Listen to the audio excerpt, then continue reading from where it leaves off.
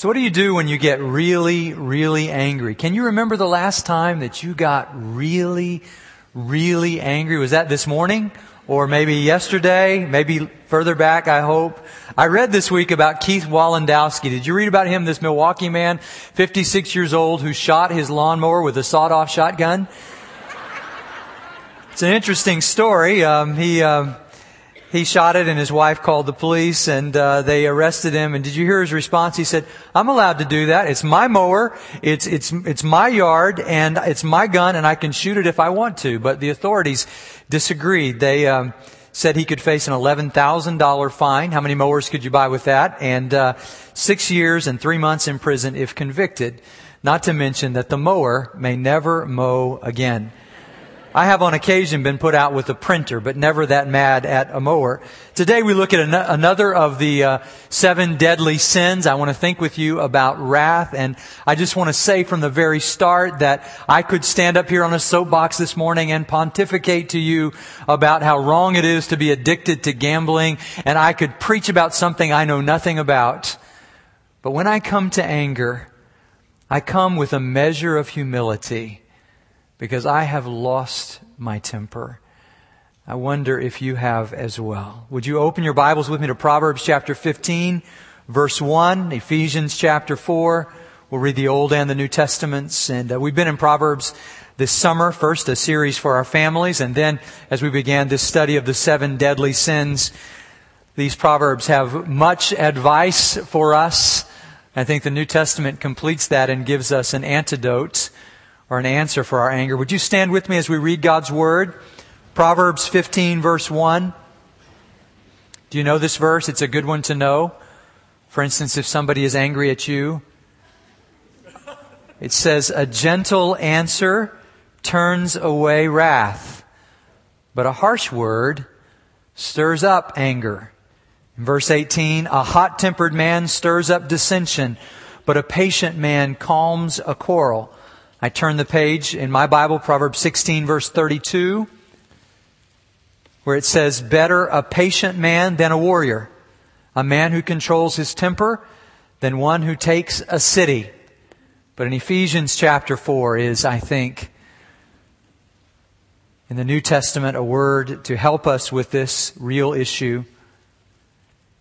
Talking about living as children of the light in verse 22, Ephesians 4, "You were taught with regard to your former way of life to put off your old self, which is being corrupted by its deceitful desires, to be made new in the attitude of your minds, and to put on the new self, created to be like God in true righteousness and holiness. Therefore, each of you must put off falsehood and speak truthfully to his neighbor. For we are all members of one body. In your anger do not sin. Do not let the sun go down while you are still angry. Do not give the devil a foothold. He who has been stealing must steal no longer, but must work, doing something useful with his own hands, that he may have something to share with those in need. Do not let any unwholesome talk come out of your mouths, but only what is helpful for building others up according to their needs, that it may benefit those who listen. And do not grieve the Holy Spirit of God, with whom you were sealed for the day of redemption. Get rid of all bitterness, rage, and anger, brawling and slander, along with every form of malice. Be kind and compassionate to one another, forgiving each other, just as in Christ God forgave you. Be imitators of God, therefore, as dearly loved children, and live a life of love, just as Christ loved us and gave himself up for us as a fragrant offering and sacrifice to God." You may be seated. Everybody I know struggles with anger from time to time.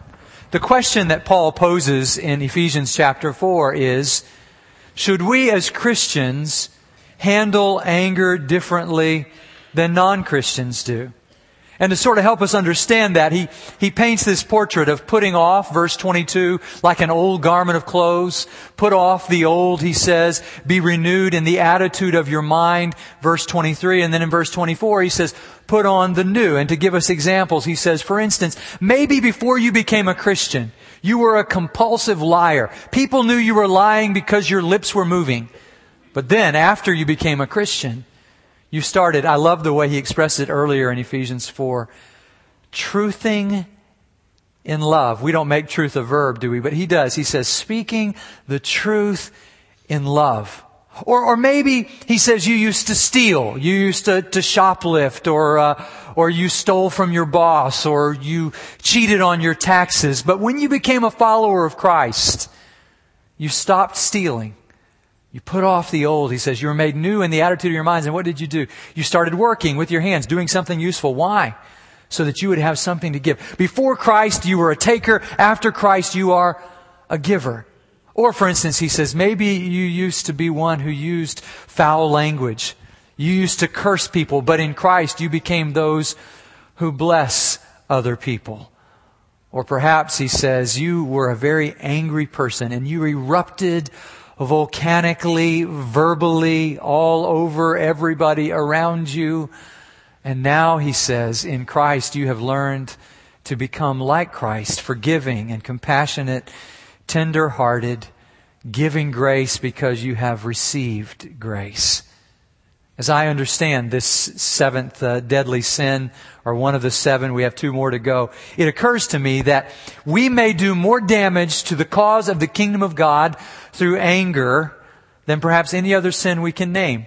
Because as we get angry with one another, we are unbelievable to the unbelieving world, because they hear us talk about Christ forgiving, and then they see us not forgiving each other or forgiving them. In contrast with that, I would point out the way of Christ, as Paul does, and say to you that in Christ we are not bound forever to say, well, it's just the way that I am. Our motive is not the mere management of our madness. Rather, he says we can be angry without sinning. I wonder how we would do that.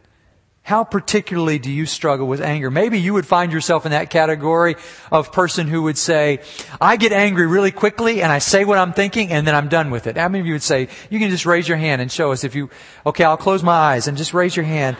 It's good. It's good. Just confession's good for the soul. Or maybe you're in that category that says, I've got a really long fuse. I don't get angry quickly, but when I do get angry, I keep it for 2 or 3 millennia. I just hold on to it for a really, really long time. I have a problem with holding on to grudges. So you raise your hand and say, I'll close my eyes. Okay, go ahead. How many of you would I'm going to keep my eyes open for this one. How many of you would raise both your hands? You say, I get mad quickly and I hold on to it for a long time. Or maybe you don't have to raise your hand today, because through the power of the Holy Spirit, maybe you used to be, as Paul says, a very angry person, but you become tender-hearted. In the Bible, there's an example of a person like that. John, the apostle, was a son of thunder. Remember, he wanted to call down, remember the Gospel of John? He wanted to call down lightning to light up and set fire to a city in Samaria because they wouldn't receive Jesus into their city. And then, at the end of his ministry, remember 1 John? Where he says, my little children, let us love one another, for love is of God and God is love. And he has been transformed and changed, a son of thunder, into one who has learned to love. That could happen to me. That could happen to you. It should be happening in us as followers of Jesus Christ. And as I invite you to look at this passage of Scripture, I would just show you that God has grace for all gears. So if you would have raised your hand the first time, if you had been courageous enough to do so, and you say, my anger is volcanic. I just verbally erupt. I remember when I was in high school, I lived in Great Falls, Montana, and I remember walking out a couple days before my graduation from high school and looking up, and there was precipitation coming from the sky, but it wasn't of the frozen or wet variety. It was ash from Mount St. Helens, a mountain hundreds of miles away was scattering ash. And I don't know about you, but I've noticed through the years that when I become very, very angry, that sometimes the fallout goes on and on. As one tour guide in the Andes Mountains said to a group of tourists, that one would have been the tallest if it hadn't blown its top. The problem with anger is it diminishes us and keeps us from becoming all that God wants us to be. God's purpose for us and His plan for us is better than for us to continually live with a constant anger and friction, always mad at somebody about something, always erupting and just sort of spewing acid into the air that damages all that it touches. This is not what God has for us. And I know we can look in the Scripture and see examples of angry people who became angry. Moses, who broke the stone tablets, is an example of anger. Samson had all kinds of issues with anger. Read his story sometime in the book of Judges. Elisha, when the kids were making fun of him, calling him bald, and he calls the bears out, that's kind of a scary story. You know, there are all kinds. Jonah, who sits outside the city of Nineveh waiting for the fireworks to start. In the New Testament, John and James, sons of thunder. Peter, who lops off the ear of somebody the night that Jesus is being betrayed. It's amazing how many people are angry. It's in our world as well. I read that up in Oregon, now that people are not driving as much because of gas prices, that the motorcycle riders and the bicycle riders and the car drivers are getting into it with each other. And they're having fist fights and getting into difficulty. And there's just a wave of anger. So we have new terms for it. We talk about road rage as a type of anger that happens, that we just somehow change when we get inside our cars and we take affront and offense at everything everybody does. How do you feel when somebody honks their horn at you when you take too long leaving the light? It makes us angry, doesn't it? And what are we to do with that anger? Well, we could just erupt volcanically out of control, but we are under the Spirit's control. And so he describes it for us, and he says, particularly we must be careful in what we say to each other in anger. So he says, in your anger, do not sin. How would I not sin if I were a person who erupted quickly? Well, he says, you would have to surrender your words and your attitudes and your actions to the power of the Holy Spirit. So what would that look like? Well, he says, in verse 31, you'd get rid of all bitterness, rage, anger, brawling, and slander. That kind of covers it all, doesn't it? Along with every form of malice. He uses 6 different words. In case we thought some of our kind of anger was more righteous than other anger, he says, just get rid of all of it. There's no place for that in your life. Don't speak that way to each other. He talks a lot about the words we speak. In verse 29, unwholesome talk, words that tear others down. Think about the proliferation of profanity in our generation. I think history will look back at the generation coming up and say they were exposed to more profanity through the media than perhaps any generation in recent memory. And as we hear it, we begin to think that's the way that people talk. Well, that's not the way, Paul says. That's not the way that believers talk. That's not the way that we live. We are different from the world. We're even different than we used to be. Why? Because Christ is changing us, so we don't talk that way to each other.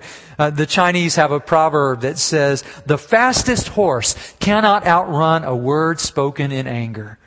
It's hard to bring it back, isn't it? Once we let it out, it's hard to reach out there and try to find and get back what we've said. So we must be careful before we even open our mouths in what we're going to say. Beyond that, I would say we can't even talk to others about others. That's why he uses the word slander there, and the word he uses for the devil in verse 27 is a word that means slanderer. The Greek word diabolos, I think it's come over into Spanish pretty much intact, and the idea that Satan is an accuser. He's a slanderer who talks badly about other people. And if we talk badly about other people, we are just like him. But the verse says we're supposed to be like our Heavenly Father, imitators of God, chapter 5, verse 1, not imitators of the devil, giving him a foothold in our lives by talking badly about other people. It's a temptation for us. In fact, sometimes we get angry that other people have mistreated other people, and we hold on to that anger. And that's a sin as well. Pastor Eddie Halleck has taught me something about this. He says, taking up the offense of others may be one of the worst sins we wrestle with in the church, because somebody did something to somebody and we get mad about what somebody did to somebody else, and maybe they've already forgiven each other, but we just can't let it go. Where do we find grace to forgive something that hasn't even happened to us? We need to learn not to take up the offenses of others. In fact, anger is so toxic. The best way I can describe it to you is sometimes Pastor Larry Bertrand and I find ourselves, we were recently up at Memorial Hospital Southwest, and we were down there to visit one of our great saints who's now gone home to be with the Lord, Herb Graham, a great saint of God. And we went down there to see him, and he was so sick that they made us wash our hands before we went in. They made us put on robes. Have you done this? And put on the gloves and put on the shoes and the hat and the mask and everything so we could go in and pray with him. And then we had to take all that off right there. And there's a big garbage can right there because you couldn't leave the room with that on, because they didn't want the infection to spread to anybody else. If you're going to visit somebody else, you have to wash your hands a couple of times. And I just want to say, I think anger is just that toxic. I think if we let anger out against somebody or about somebody else, we will discover that it does that same kind of damage. In fact, the only safe place I know to bring out our anger is in the presence of a loving Heavenly Father. In fact, in a strange way, I think that's what those psalms, you know, the psalms that are imprecatory psalms, or we might call them cursing psalms, where the psalmist says, Lord, get my enemies, get them bad, Lord, you know, repay them for what they've done to me. And we look at that. I used to look at that when I was a teenager and go, how did that make it into the Bible? I mean, if I say something like that, I think I'm in trouble, you know, and here this guy's talking to God about that. But I love Philip Yancey's little book, The Bible Jesus Read. He says, maybe the only safe place we can bring out our anger is in the presence of a forgiving God. Because I'll tell you what happens when we bring our anger out into His presence. He takes away the venom. He defuses the bomb before it detonates. And so before we take it to anybody else, to our friends or our neighbors, so that we can build up support to say how badly we've been mistreated, instead of that, the first thing we do is go to God. Philip Yancey says he walks up a hill behind his house every night and talks to God about the people he thinks who have wronged him that day. That way he doesn't have to talk to other people about it. And he doesn't have to talk to them about it, because God takes away that venom and that anger. I was reading a book some time ago. Kathleen Norris has written some interesting books. Cloister Walk, and another book called Amazing Grace. She tells about how little kids are sometimes the best at writing imprecatory psalms. They're good at imprecation, particularly little kids who have older brothers and sisters who pick on them. They're good at writing out these sort of cursing psalms. And she had one little boy in her class, and she asked him to write one, and he wrote one, and he called it The Monster Who Was Sorry. And this is what he wrote. When my dad yells at me, I want to throw my sister down. I want to wreck my room. I want to wreck my house. I want to wreck my whole town. And then I sit down in my messy room and say, I shouldn't have done all of that. Well, that's honest, isn't it? It's very transparent. And if we could learn to take it to God first, I think we could keep from damaging others, and might I say ourselves, because it might not change the person who's harmed us in some way, but I promise you it will change us. And we're the ones who need to be changed in the way we speak. James says in James chapter 3, if anybody could learn to control his tongue or her tongue, he would be a perfect person. She would be a perfect person, because the tongue is like a little flame that sets a whole forest on fire. We must be very careful in the words that we speak, that God might be honored. And so he says in Proverbs chapter 15, verse 1, a soft or gentle answer turns away wrath. It stops wrath right in its tracks. You know this is true. If somebody's really angry at you and you come to them and the first word you say is, and I'm going to tell you another thing, that's just a recipe for trouble. But if you look at them and say, you're right, I'm wrong, and I'm sorry, you know how differently that conversation will go. This is the way God has called us to live. Not to speak our anger, and second, I would say to you, not to keep our anger. So maybe we're those who harbor grudges against others. I heard about a preacher years ago named Max Shorter, who was 6 feet 8 inches tall, and he always used to say, I forgive, but I don't forget. Later, at one point in his life, he had to leave the ministry because he said, I've got a problem with anger, and I can't seem to forget. There are other people, by the way, who forget but don't forgive. You know anybody like that? They're still mad at somebody, but they can't even remember why, but they just know they're really mad at that person because that person mistreated them. That's a dangerous way to live our lives. In fact, that's no way to live our lives. What does Paul say about it? He says, well, it causes problems. If we let the sun go down on our anger, see, that's the time limit for your anger. If the sun goes down, be happy. Just get over the anger before the sun goes down. Why? Because if I carry it into the next day, it festers and it creates more problems. And he says, one thing it'll do, verse 27, is it'll give the devil a foothold in your life. So you'll find if you're angry, I'll find if I'm angry that I'm more susceptible to other sins as well. Because I've got this anger and that doesn't honor God. And what does it do? Verse 30. Not only does it give the devil a foothold in my life, verse 27, but it grieves the Holy Spirit. When you became a Christian, the Holy Spirit came to live inside you. And the Holy Spirit is not content with you and I being angry people. So He is sort of cordoned off to a part of my life and doesn't have full control of my life. And that grieves God. And I don't want to grieve the Lord. Why? Because He's been too good to me for me to live a life that grieves Him. And so He invites us in verses 32 and chapter 5, verses 1 and 2, to become like our Heavenly Father. What if you and I lived like Jesus lived? You know, He was always angry at the right time for the right reason. Now, I want to be that way, but that's not particularly the way that I am. But to be angry for the right reason at the right time, as He describes it, he says Jesus was one who was kind and compassionate, who forgave. And since we've been forgiven, we also ought to forgive. We ought to be imitators of God. We ought to become like Him. Why? Because we're His children. We're no longer sons and daughters of thunder. We're sons and daughters of God. And He has set us free from that. And we can learn. We can learn from the Holy Spirit not to live lives of anger.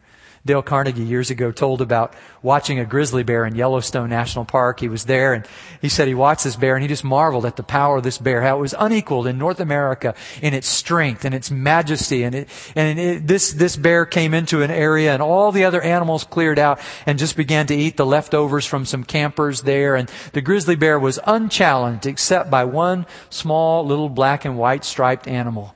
A skunk came in right next to the grizzly bear, looked up at the grizzly and just began to eat. And Carnegie said, I could tell the grizzly bear didn't like the skunk being there. And that he could have easily dispatched the skunk with just a single wave of his arm. He could have launched the skunk. But the thing about grizzly bears, Dale Carnegie said, is they're smarter than people because they know the high cost of getting even. Costs a lot to get even, doesn't it? Costs more than we want to pay. In fact, I'm not sure we ever do get even. In fact, it's so costly. Getting even is so costly. It cost the Son of God His life on the cross. When He was on the cross, one of the sins He was dying for was our anger. And I invite you to realize that my anger, that causes me problems with God. It causes me problems with people. But can you believe this? My anger might cause problems for other people with God. Let me show you that. The world is watching. The kingdom has done much harm by our anger. When Christians are known as the angry people, when we're known as the thou shalt not people, as the people who are against everything but not for anything, that's a very dangerous reputation for us to carry. I pray that that's not our reputation in the community. God wants us to be loving, forgiving, compassionate people because that's the way He is. And that kind of winsome attitude wins others to the Lord. An example I remember from years ago, Jess Moody telling about a little boy who had a favorite dog. And his favorite dog had a problem. It raided the neighbors' hen houses, chicken coops. And one older curmudgeon in the neighborhood, Old Man Smith, was angry. And he said, if your dog comes on my property again, I'm going to shoot your dog. And so the boy tried to chain his dog up, but the dog would get loose. And he came home one day from school and found that Old Man Smith had kept his word. His dog was hanging there on a fence post. He had been shot for going on the old man's property. And he walked in his house, walked right by his mother, stormed into his bedroom. She said, what are you doing? He said, I'm getting my shotgun. Why? She said. He said, so I can shoot Old Man Smith's horse. She said, don't. He said, I must. She said, you wouldn't. He said, I would. She said, you couldn't. He said, I could. And he said, then she arrested me with her words. In poetry, she said, don't debate. Don't escalate. For heaven's sake, bake him a cake. He said, I turned around and said, what? And she said, bake him a cake. He said, I spent the afternoon covered with flour from head to foot, baking a cake for the man who had shot my dog. He said, I remember the long walk up onto his porch, handing him that cake with all the affection, I suppose, that Seinfeld has for Newman, saying, this cake is for you. The old man took the cake in disbelief. And then that Sunday, something happened that had not happened in that community for a long time. The church was full. And Old Man Smith came walking in the doors of the church for the first time that anybody could remember. Sat down on a pew, walked down the aisle at the end of the service, received Christ as his Savior, and the pastor said, what has happened to you? And he said, I have to get to know the God who would make a little boy bake a cake for the man who shot his dog. Believe me when I say the world is watching. And if you and I actually lived what has happened to us, our new building, our facilities couldn't contain the people who would want to be a part of a church that loves and forgives like that. Do you believe it can happen? I believe it can if we start today. Living, do you love the alliteration in verse 2? Live a life of love.